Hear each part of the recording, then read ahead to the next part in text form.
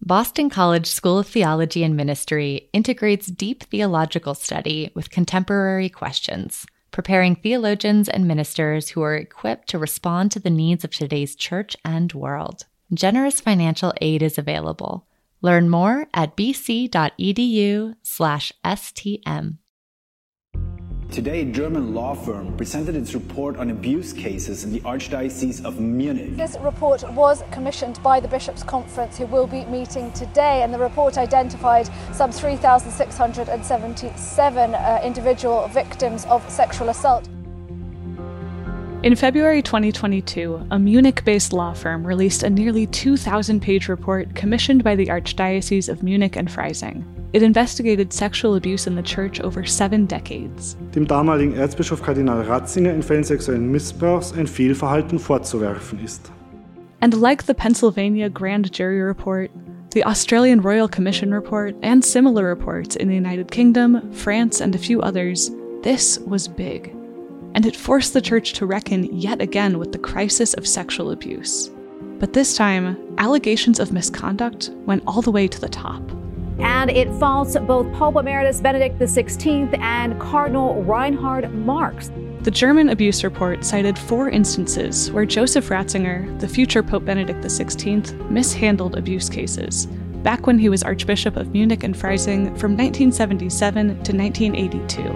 The only way to consider this is that he failed. He did not value the victims and the safety of young people, the safety of people attending church, against the reputation. Mishandled is the official word the report investigators use. But what does it mean? It covers everything from deliberately covering up abuse, to turning a blind eye, to not asking enough questions, to relocating an abuser priest. All of this was common practice among bishops at the time, which means Benedict was acting no differently than many other bishops. But those practices are no longer accepted in the Church today. And victim survivors began calling for Benedict to give up his title, Pope Emeritus. So yes, we need him to relinquish that title of Pope Emeritus and show the world that they do care about us victims and that they do really want to understand the hurt that we've been going through.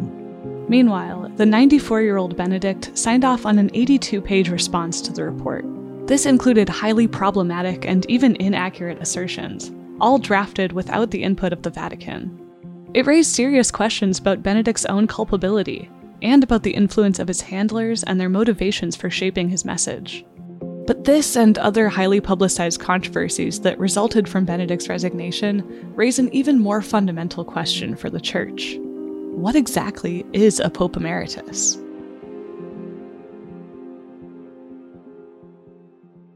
Benedict's papacy was a papacy of unintended consequences. He often was trying to do what he thought was right, and it ended up being in the wrong way. And so the post-papacy continued to be a post-papacy of unintended consequences.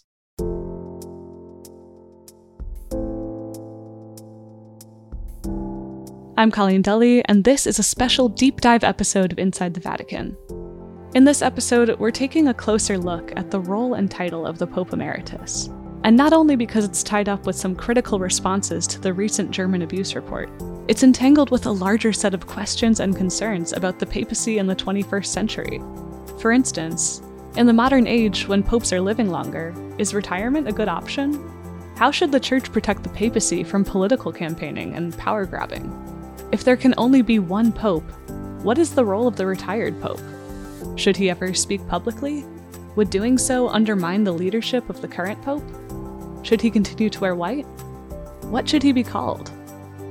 And we'll start with the question that vexed the world 9 years ago when Benedict announced his resignation, which was, can he do that?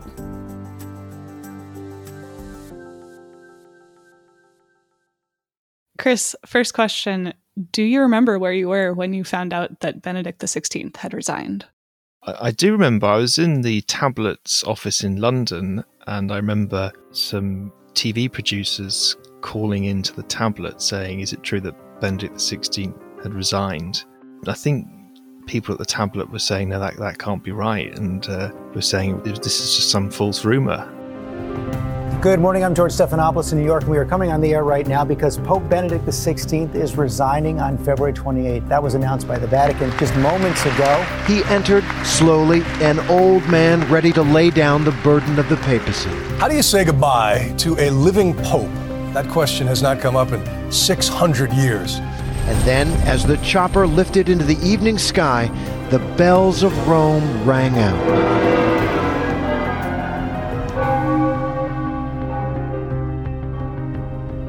I just checked on other sites and the news was going viral. So I then picked up the phone and I rang Cardinal Bergoglio in Buenos Aires. It was my first reaction. He answered the phone and I said to him, Cardinal, we've got news that Benedict has resigned. And what did he say? Silence at the other end, silence. And then I said to him, we don't know much more because the Vatican has called a press conference in 1 hour. And then he said, I will phone you in an hour. So I was getting dressed and my cell phone buzzed, and it was a friend who sent a text with the following message. The Pope just messed up your day. And I thought he had passed away. And so, of course, I went on CNN immediately, and it said, Pope resigns. And I shook my wife awake and I said, honey, you have to get up. You have to get Grace on the bus. I have to go to work. The Pope just resigned. And she looked up from the pillow and said, can he do that? And I said, he just did. My name is Christopher Bolito. I'm a professor of history at Kane University in Union, New Jersey, and my particular fields are church history and the Middle Ages. It had been a long time since a pope had resigned. The last pope to resign was Gregory XII, the man in his early 80s in the year 1415. And this is that terrible period of the church where there are 3 popes and 3 papacies. The here a pope, there a pope, everywhere a pope chapter of church history. Over 100 years before that chapter, there was Celestine V. And that is a hermit. Nobody could decide on who would be the pope. They said, hey, let's get a holy man. So they picked this fellow. He took the name Celestine V, and within 6 months, it was very clear that he was totally out of his depth in the shark tank that was the Roman Curia at the time. And he resigned, and he was basically kept under house arrest because the next pope wasn't quite sure what to do with him. So there was some historical precedent for a pope resigning, but nothing too recent. And when it did happen, it wasn't looked upon favorably. Dante had a particular spot in his Inferno for Celestine V. He doesn't put him in heaven, and he doesn't put him in hell. He puts him at the spot, the threshold, the doorway, reserved for people who did nothing good and nothing bad in their lives. And he called it, in Italian, Il Gran Rifiuto, the great refusal. Dante didn't think much of this act. But when Pope Benedict XVI resigned, his decision was mostly met with support. I think after the initial shock of the decision, that there was genuinely widespread response of he's done a courageous thing. He renounced power, in a sense. It was an act of humility in many respects. I am Christopher Lamb. I am the Vatican correspondent for The Tablet and author of The Outsider, Pope Francis and His Battle to Reform the Church. Not only did Chris Lamb agree with Benedict's decision, he saw it coming. I had this strange premonition in my mind that Benedict might resign, actually. He was under such a huge amount of pressure at the time. There were so many difficulties. There was VatiLeaks, a 2012 scandal in which Benedict's butler leaked confidential documents that revealed a power struggle between different factions in the Vatican, including the alleged blackmailing of gay priests. The Pope's butler wanted to pass Nuzzi about 100 pages of documents he'd photocopied and smuggled out of the Pope's own apartment. The documents also exposed corruption in Vatican finances and included an anonymous death threat against the Pope. The butler's leaked documents did not only point to financial cover-ups, but also suggested a twisted web of money, power, and sex. Benedict struggled to keep the scandal in check, and likewise struggled with how to handle the ongoing fallout of the abuse crisis.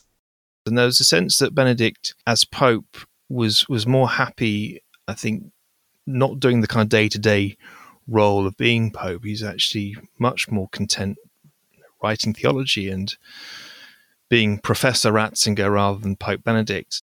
The Pope's health was also in decline. Although he maintained a busy travel schedule, the trips were beginning to take a toll on him. Here's America's veteran Vatican correspondent Gerard O'Connell. When his doctors told him after the visit to Mexico and Cuba in March 2012 that he would not be able to travel again across the Atlantic, he realized that the time had come to resign. Perhaps most important to Benedict's decision was his memory of Pope John Paul II's final years. John Paul's papacy spanned 26 years, one of the longest papacies in history, and Cardinal Ratzinger was working alongside him at the Vatican for most of that time. John Paul II was an active and charismatic figure with a booming voice.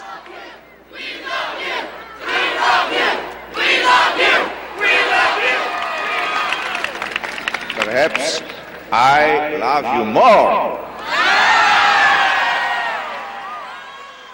As a young man, he considered an acting career, and he loved to hike and travel, visiting 129 different countries during his papacy.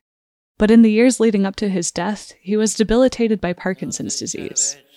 His once booming voice became feeble.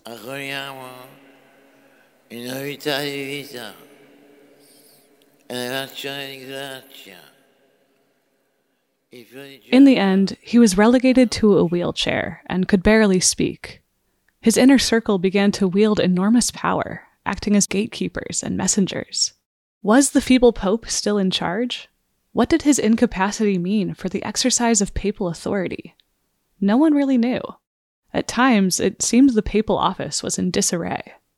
Watching this all unfold was Cardinal Joseph Ratzinger, appointed by John Paul to head the Vatican's Doctrine Office in 1982. Ratzinger waded through hundreds of sexual abuse cases that were beginning to pour into his office, but there was little willingness from others in the final years of John Paul's papacy to address the full extent of the crisis.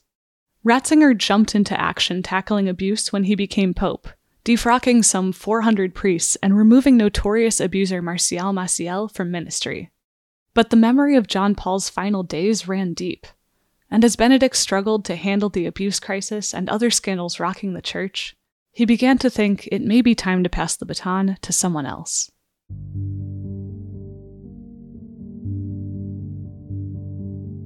Benedict thought long and hard about this decision to resign. A month after his doctors told him not to take any more overseas trips, Benedict mentioned the possibility of resigning to his Secretary of State. Not long after that, he told Archbishop Gainswein, his personal secretary. He told Archbishop Gänswein that he intended to resign. And also, Gänswein tried to convince him against doing so. Apart from those two, he told his brother in the summer that he was going to resign. And then, very close to the time, perhaps the day before, he told the Cardinal Sodano. Sodano was the dean of the College of Cardinals. And I think he told his confessor. So 4 or 5 people knew, but really in the inner circle. It seemed like an ordinary February morning. The cardinals were gathered with Pope Benedict, who was about to promote 3 new saints.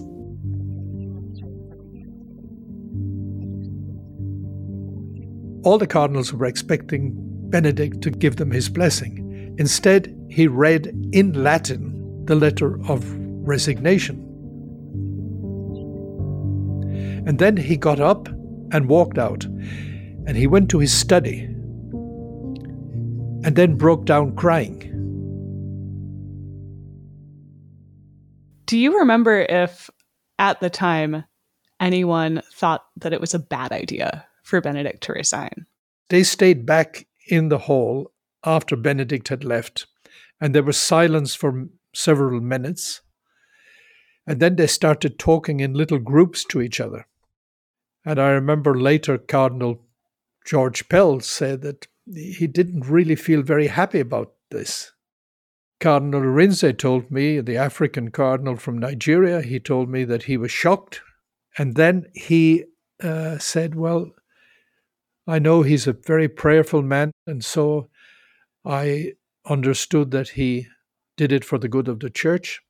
And he was also giving us a lesson that we shouldn't be attached to positions. Aside from the immediate shock of Benedict's announcement, some Vatican officials were uneasy, even upset by the decision. Those who didn't like him resigning had various motives.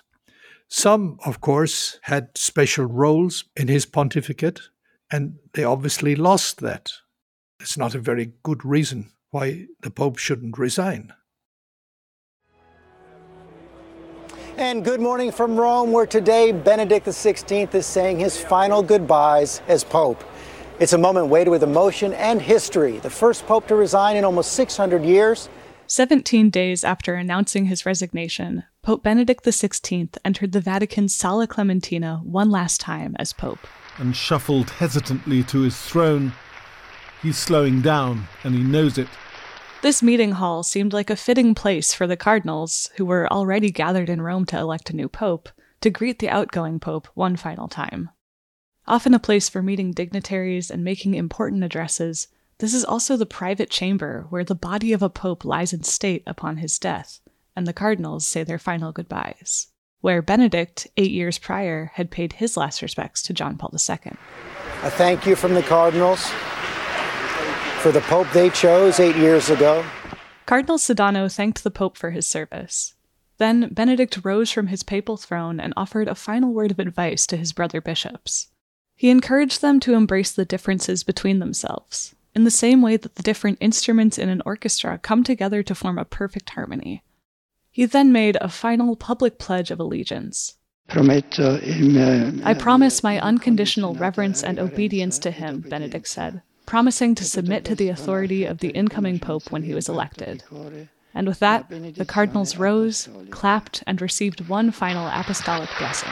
Benedicat vos omnipotens Deus, Pater et Filius et Spiritus Sanctus. Benedict then met with each cardinal, shook hands, and exchanged a few words with each one, standing for nearly an hour before shuffling out of the hall with the help of his walking stick. Later in the day, the Pope left the papal apartment to the thunderous applause of members of his papal household. One other moment of poignancy among the goodbyes. His chauffeur, cracked, stood sobbing quietly by the car. The crowd watched as he left the papal palace in a motorcade through the Vatican gardens to a heliport where a helicopter awaited, all while the bells rang from every steeple in Rome. The short helicopter flight over the Eternal City in fading winter light. They were blessed, as they say, with good weather. Benedict's final papal journey was to the Pope's summer retreat, Castel Gandolfo, perched high above a lake. For the first time since the 13th century, a pope had resigned, and the chair of St. Peter was vacant, ready for a new pope.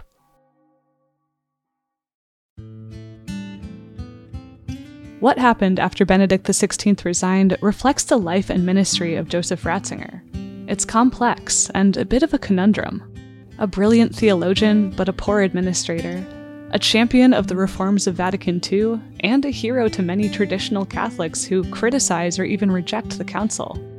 A pope who finally addressed the Church's sex abuse crisis, and a bishop who mishandled abuse cases in his own diocese. Viewed as a guardian of tradition, he then broke with 600 years of tradition by resigning. Benedict's final intentions and words were unequivocally clear. He would return to the life of an ordinary, faithful pilgrim praying for the Church. And as Pope Emeritus, he promised he would remain hidden from the world. But that did not happen.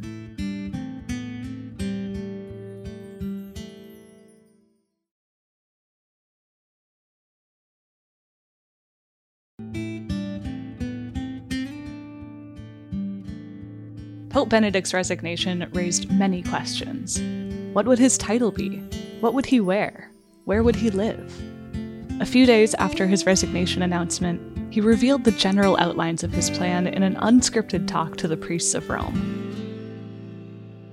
Although I am about to withdraw, he told the priests, I remain close to all of you in prayer, and I am sure that you too will be close to me, even if I'm hidden from the world. Benedict would remain hidden from the world in a monastery on the grounds of the Vatican, serving the Church in a life devoted to prayer. But Benedict's withdrawal from the world didn't exactly go as intended. And Chris Bolito says this was also true of Benedict's papacy. Benedict's papacy was a papacy of unintended consequences. He often was trying to do what he thought was right, and it ended up being in the wrong way. So, for instance, he brings back 4 bishops who had been excommunicated. He reinstates them. It turns out that one of them had been a Holocaust denier, something that could have been figured out with 10 seconds of Googling. He wanted to start a conversation about Christianity and Islam in a speech in Regensburg, but he began it with a very provocative historical quote, I think forgetting that he was Pope and thinking that he was professor. And to his credit, he took steps to correct those mistakes very quickly. And so the post-papacy continued to be a post-papacy of unintended consequences. First, there was Benedict's article that came out in April 2019, just 2 months after Pope Francis had gathered the world's bishops at the Vatican for a major conference on preventing abuse. Catholic leaders worldwide are facing mounting pressure to provide justice for abuse victims after decades of cover-ups. As waves of abuse revelations shocked the U.S. Church in 2018, Pope Emeritus Benedict had remained silent. But 2 months after the Vatican conference, he released an article with his hypothesis about the root causes of abuse. It could be said that the 20 years from 1960 to 1980, the previously normative standards regarding sexuality collapsed entirely, and a new normalcy arose, Benedict writes. He also says, quote, homosexual cliques were established in seminaries. It was a strange article. And if you read that letter, there is no way that Joseph Ratzinger wrote that letter. It didn't sound like him. It sounded like cobbled together table talk. Some of them were themes that he had, but it didn't sound like him. Jerry said that most people believed the article was a compilation of Benedict's previous writings that had been updated. So yes, cobbled together, but still Benedict's beliefs. And then there were other times Benedict's post-resignation statements raised eyebrows. In 2020, for example, Cardinal Robert Sarah, then the prefect of the Congregation for Divine Worship, claimed Benedict had co-written a book with him on priestly celibacy. But Benedict's secretary, Archbishop Gainsfine, said there had been a miscommunication and asked for the Pope Emeritus's name to be removed. He now wants his name yanked as co-author, but the publisher of the American edition is balking. And just recently, there were concerns raised about the responses Benedict gave to the Munich lawyers who were investigating abuse that happened while he was Archbishop. Benedict made some questionable arguments that seemed to excuse exhibitionism and even made a factual error, saying he didn't attend a key meeting where an abusive priest was discussed. Later, the lawyers who helped prepare Benedict's statement took the blame for the mistakes. But for survivors of sexual abuse, neither these corrections nor Benedict's apology were enough. As a representative for SNAP, the survivors network of those abused by priests, said following the release of the report. We want to see a great shakeup at the Vatican and in the Church so that us victims can have some kind of satisfaction that someone is answering to this sexual abuse of children. And other Catholic voices have joined in calling for Benedict to take accountability. Since he can no longer resign as Pope, all that's left is his title of Pope Emeritus. Would giving up that title bring greater honesty and accountability to both the Church and Benedict's own legacy? It's an important question. But the German abuse report also raises important questions about how the statements or writings that come out under Benedict's name are written, and how well they reflect Benedict's own intentions. I think we really have to ask if some of the people around Joseph Ratzinger, Pope Emeritus Benedict XVI, have been manipulating him and have been manipulating his words. And I find that very, very worrisome. As we know from the last 9 years, even people outside the Vatican want to use Benedict as a pawn in the culture wars, even if that runs counter to Benedict's desires. So I think over the years since he stepped down, Benedict has been a kind of a shoulder to cry on for some people who didn't like the direction of travel under Francis. Christopher Lamb wrote a book called The Outsider, Pope Francis and His Battle to Reform the Church, that documents resistance to Pope Francis. He says some Francis critics have tried to use Benedict as a parallel alternative authority to Pope Francis. Matteo Salvini, the Italian politician, leader of the right-wing party in Italy, who had a very anti-migrant stance, he had a T-shirt saying, Benedict is my Pope. Benedict wouldn't agree with Salvini, doesn't agree with Salvini, but it was just this kind of a weaponizing or instrumentalizing of perceived differences between Benedict and Francis. Some people take the idea that Benedict is their Pope even farther. When Benedict declared his resignation, he made a slight Latin error. Some Benedict fans jumped on this, saying that because Benedict had used a different word for ministry than the one used in canon law, Benedict's resignation was invalid, and thus Benedict is still the rightful pope, not Francis. Word of this reached Benedict, and he was not happy. It is very clear, and Benedict made it very clear on the one-year anniversary, that any notion that his resignation was invalid was absurd. That's the word he used. Despite all the people who want to pit Francis and Benedict against one another, the two men have only ever spoken highly of each other in public. On the 65th anniversary of Benedict's ordination to the priesthood, the Pope Emeritus had the opportunity to address Francis publicly for the first time. He said, "A special thanks to you, Holy Father. Your kindness from the first moment of your election, in every moment of my life here, strikes me, is a source of real inspiration to me. More than in the Vatican gardens with their beauty, your goodness is the place where I dwell. I feel protected." Likewise, Francis visits Benedict often. He brings new cardinals to visit Benedict each year, and he's described having Benedict living in the Vatican like having a wise grandfather at home. It's clear that Benedict and Francis were on the same page, that Benedict's resignation was the end of one papacy and the beginning of another. But despite their best efforts, the idea of there being two popes is still too tempting for some to resist. There's a saying, God always corrects one pope by presenting the world with another pope. I should quite like to see my correction. This is from the blockbuster hit and Academy Award-winning film The Two Popes. Now, Hollywood may love the drama of two popes, but the real drama of manipulation and pitting one pope against another is a huge problem for church unity. So, how can the church handle this? How do we make it possible for popes to resign in peace? Here's church historian Christopher Bolito again. We need to figure out, what will the man's title be? What clothing will he wear? What will his access to the outside world be? Let's start with the title itself, Pope Emeritus. So I don't think it's helpful to have the title Emeritus Pope. This two popes phrase is going to be floating around. And sometimes it's used in a very threatening way. Hey, remember, there's another pope in town, which is not true. Lots of leaders who step down from their posts use the emeritus title. We have emeritus professors and emeritus bishops. But a few years before Benedict resigned, another model emerged. The Superior General of the Jesuits gave up his position and his title.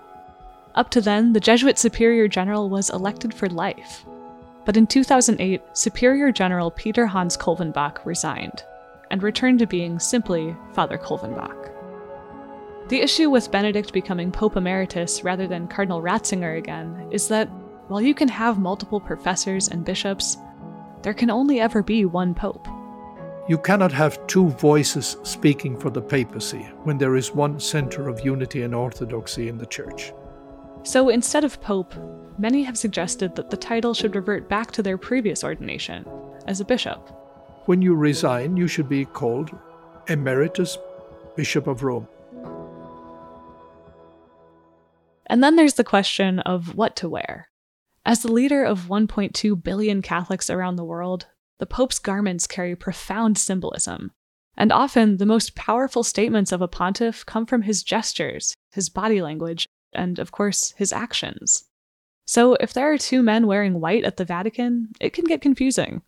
Previous popes who resigned, and there are very few of them, did not continue to wear white. They went back to wearing either their monastic garb or their cardinal robes. The clothes, the title, and the blessings are all important symbolic changes, but they don't solve the question of what the Pope Emeritus's role should be, how visible he should be, how much he should say or not say, whether he should continue to publish writings. And I think, as Benedict promised, but did not live up to the promise, be invisible to the world. Benedict said that he would do that, and he has not done that. But a lot of that is not Benedict's fault. It was clear he intended to stay silent, and his only public words for the first few years of his retirement were limited and supportive of Pope Francis. It's only in recent years that Benedict has become more vocal, with the article and the book with Cardinal Sarah, for example, and it's worth questioning why that has only happened as Benedict's own health has declined. We now know, for example, that in the case of the German abuse investigation, Benedict wasn't able to prepare his own contribution. Instead, others compiled it on his behalf. Jerry said that many cardinals in the Vatican are coming around to the idea that we need some guidelines for future retired popes to prevent this kind of divisiveness from happening again. I think that there should be guidelines, but we should take a synodal path toward those guidelines as we should with everyone else. So I think that there should be a commission of historians, of canon lawyers, of theologians, of people who have worked in the Curia, and of physicians. And that team should come together and make a set of recommendations. But even if this team comes up with an agreed-upon set of guidelines, there's only one person who can implement them. We follow canon law, which is that we make recommendations to the Pope, and then the Pope decides whether it is law or not. The Pope, according to canon law, is the supreme legislator. Ultimately, it's up to Pope Francis to add any guidelines for emeritus bishops of Rome to canon law. And it's unlikely he would do that while there's a living Pope Emeritus. But whenever those guidelines are made, they'll be looking to the emeritus papacy of Benedict for lessons, just as Benedict looked to John Paul II for a lesson on what to do at the end of his life.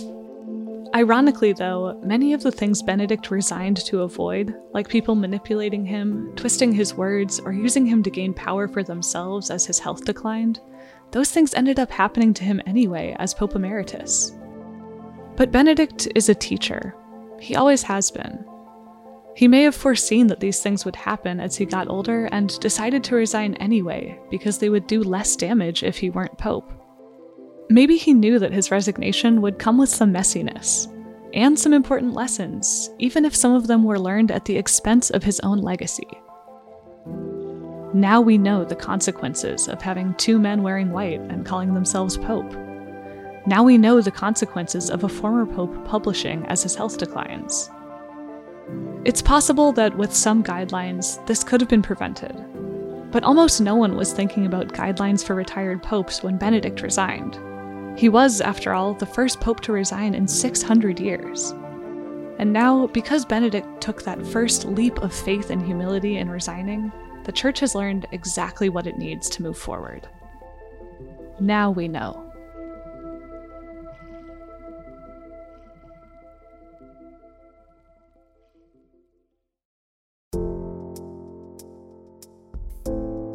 Inside the Vatican is a production of America Media. This deep dive episode was reported, written, and produced by Maggie Van Dorn, Ricardo da Silva, and me, Colleen Deli. Production assistance from Kira Hanlon at America Media and Robert Balacer at the Jesuit Curia in Rome. Our executive producer is Sebastian Gomes. Audio engineering by Ashley Spillane. Special thanks to Christopher Lamb, Christopher Bolito, and Gerard O'Connell. For more on the legacy of Pope Emeritus Benedict, visit americamagazine.org. Also, check the show notes for some articles we think you'll enjoy on this topic. You'll also find links there to the work of our guests. If you liked this deep dive episode, please help us spread the word about the show by sharing it with a friend. You can also support our work by purchasing a digital subscription to America Magazine at americamagazine.org/subscribe. Thanks.